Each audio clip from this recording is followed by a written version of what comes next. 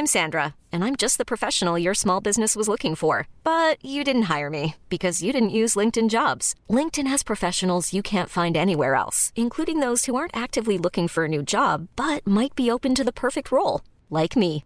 In a given month, over 70% of LinkedIn users don't visit other leading job sites. So if you're not looking on LinkedIn, you'll miss out on great candidates like Sandra. Start hiring professionals like a professional. Post your free job on linkedin.com/achieve today.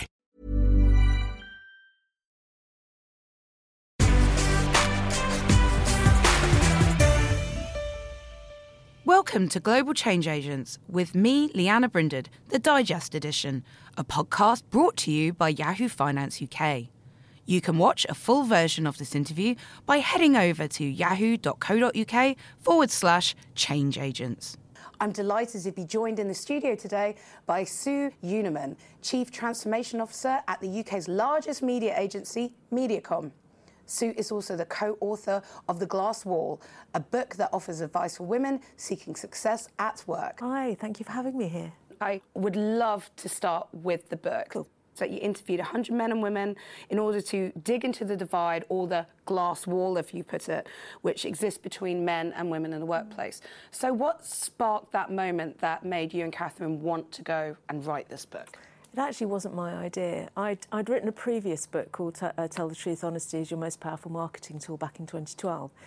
And when my eldest daughter went off to university, I thought, I'm going to write another book. I was a bit worried that I would, the empty nesting thing, and I was a bit worried I'd be following my younger daughter around the house and annoying her, and I thought, I'll write another book.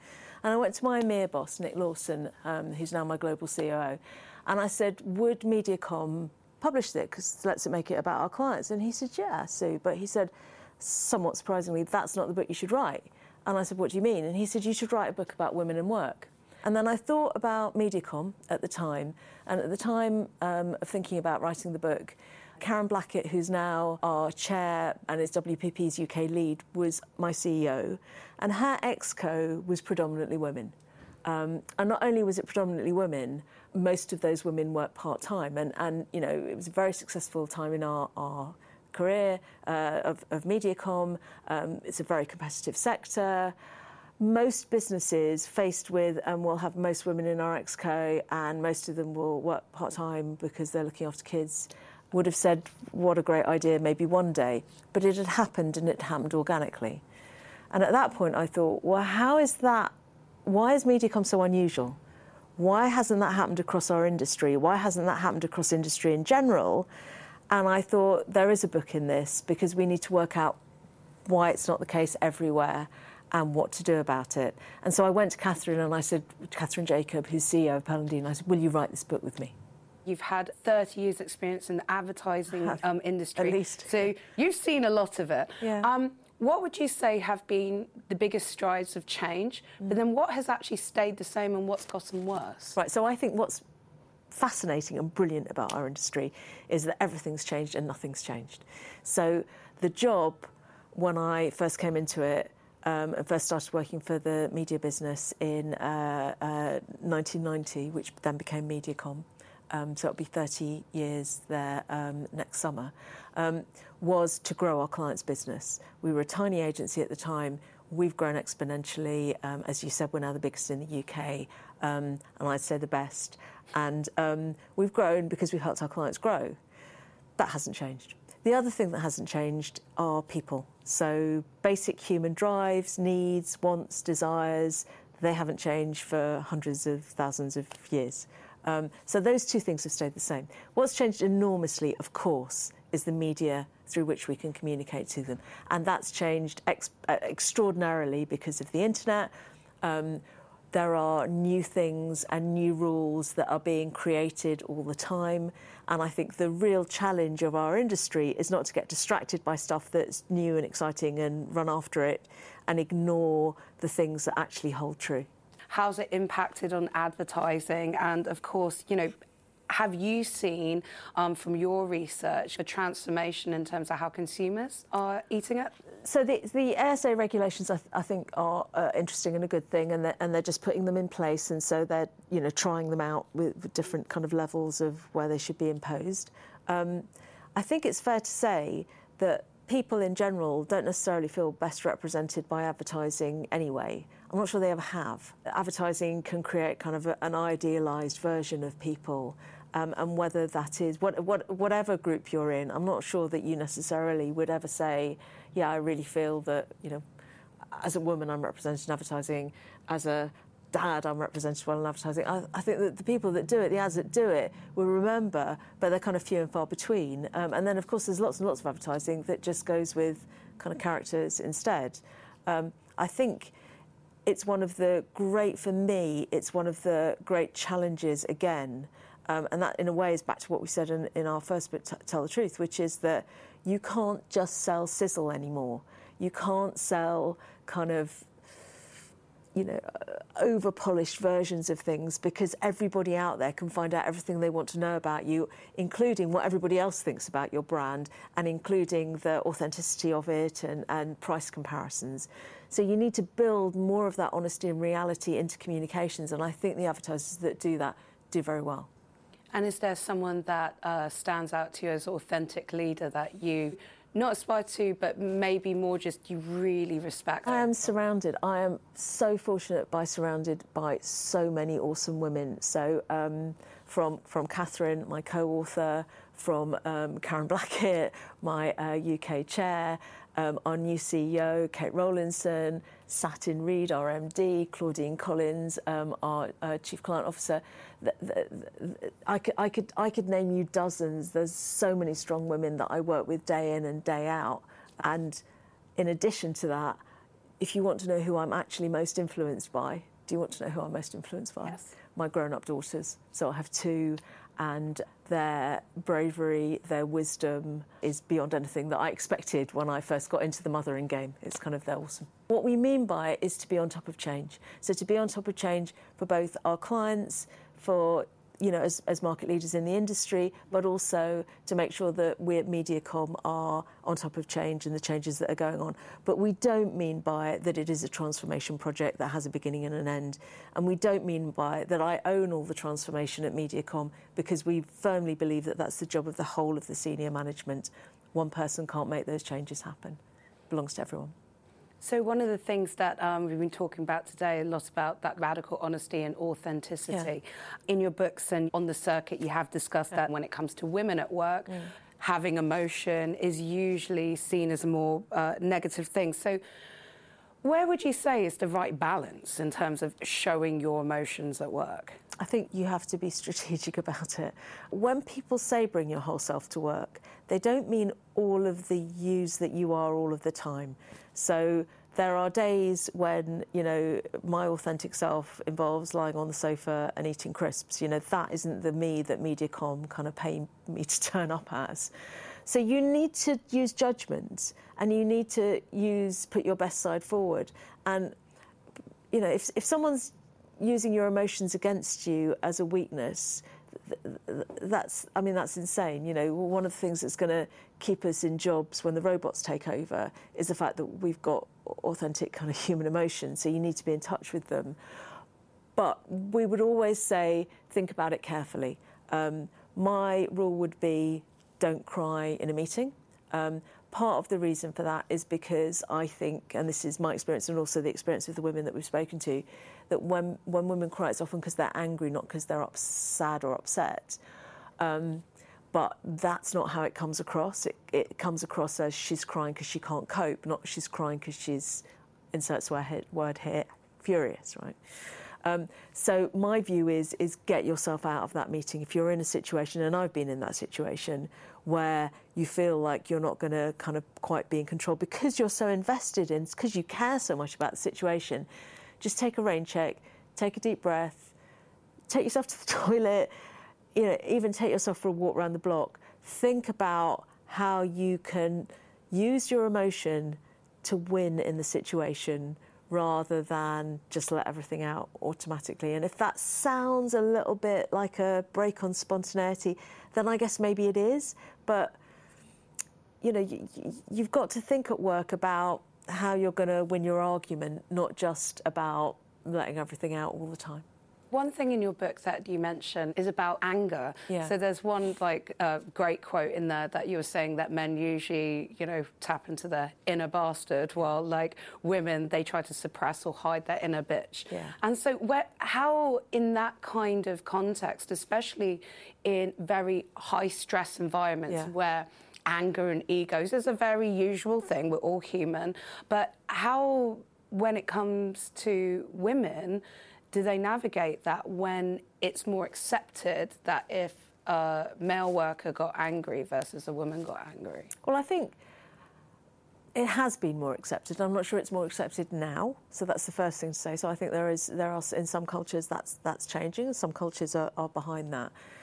But if you're in a high stress situation, if you can helicopter yourself above it and see what's going on, if you can put yourself in the shoes of everybody that's in the situation, even just for a moment, then you win. That's winning, right? Because what you're doing then is you're being the grown-up in the situation, and if you can be the grown-up in the situation, then you will win your argument. Now, it takes taking a deep breath. It's much easier to say than it is necessarily to do, but I recently spoke to someone who I mentor, actually, and she said that she'd tried it in a particular situation and she'd been absolutely amazed at how well it had worked. So that's what I'd say, is give it a try, because that's how you'll get through it. Another piece of advice that yourself and Catherine have talked about, and it's in your book, is around networking. And I think that's a really interesting area to talk about, because it's sometimes to do with, obviously, diversity of personality, an introvert versus an extrovert. Yeah. And in lots of leadership books, like you were talking about before, including what Sheryl Sandberg has done with Lean In, really focuses on leaders who have an extrovert quality. Yeah. So what is your advice for those powerful, strong leaders that may not be an extrovert? So Catherine and I talk about this quite a lot when we give our talks, because she is an extrovert. So Catherine will go out 6 evenings a week on the trot. I don't do that. I can't do that. It's not because I don't like people. I like people. I can't manage it. What I do is I kind of have a deal with myself. And it's that, I have a kind of, I think about how many evenings a month I think I should go out. It's like 0 evenings a month, that's definitely not enough. 30 evenings a month, that's definitely too much. So now I'm in a negotiation with myself about, where to land. And then when I do go out, I think 2 things. First of all, a lot of people who network with people they know. That actually isn't networking. Going somewhere, hanging out with people that you know already and having a laugh with them, that's actually not networking, that's just seeing your friends. Networking is going and talking to people that you didn't already know, and people who may be from a very different background from you and actually can kind of add to your working life. So that's my deal, is I'll go out a certain number of evenings a month. I will pledge to myself that I'm going to meet 2 interesting people, exchange business cards, get to know them a bit, and then I can go home. One of the other things that, especially over the last few years, when people have been talking about building up your leadership skills, is actually physical embodiment of leadership. How do you feel about those theories about posture and power poses? Right, so they're all true. I actually started doing this a long time ago, and I started doing this, in a small way myself, kind of in my 20s when I was really nervous about something. If you act confident, then, and it just really works, then you become more confident. So a few deep breaths before you go into a situation that you're feeling nervous about, a big meeting or a big presentation or something.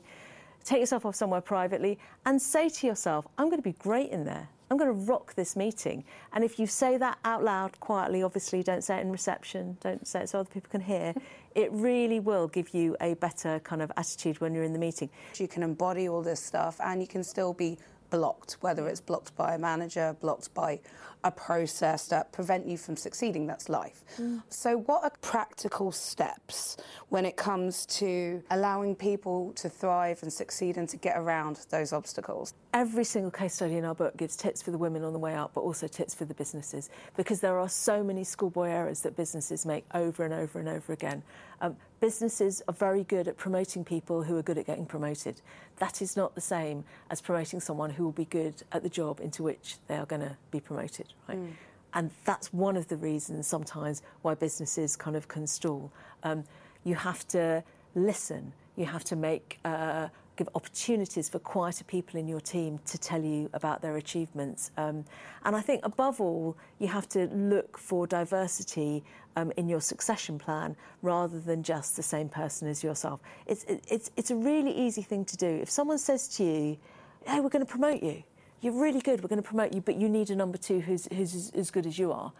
It's really an easy thing to think, well, I'm very good because I'm getting promoted. So if I go out and find someone who's exactly like me, that's great, right?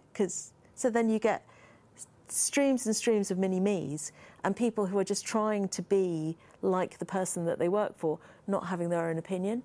And that's a massive weakness in succession management. We want people to join our team who are going to add to our playlist, not just duplicate. Very often in our talks, and predominantly for the Glass Wall, there are mostly women who attend the talks. And Catherine and I don't do the invitation list, it's for the businesses that we go to. Mostly women. One of the men who are there will at some point put their hand up and go, this is very important to me. I came along to this talk because I now have a daughter and I don't want her to suffer the things in the workplace that I can see are going on. What can I do to help? And the answer is, you can help your daughter by changing things for your colleagues in the workplace now, for the women around you, for your friends, for the women that you work with.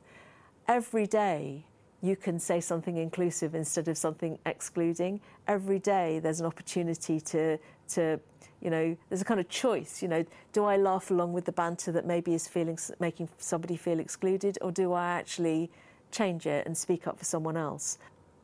Men have got to have a reason to come along to those talks. They've got to think that there's something in it for them, and that's the workplace that we need to create, where there's something in it for everybody to be more diverse and be more inclusive, and where everybody can belong. What's the legacy that you want to leave behind? What keeps you going each day? What keeps me going is making things fair for everybody. That's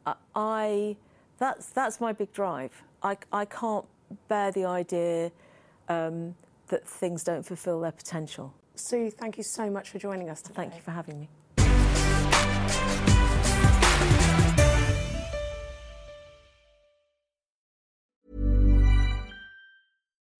When you need mealtime inspiration, it's worth shopping Kroger, where you'll find over 30,000 mouth-watering choices that excite your inner foodie. And no matter what tasty choice you make, you'll enjoy our everyday low prices, plus extra ways to save, like digital coupons worth over $600 each week. You can also save up to $1 off per gallon at the pump with fuel points. More savings and more inspiring flavors make shopping Kroger worth it every time. Kroger, fresh for everyone. Fuel restrictions apply.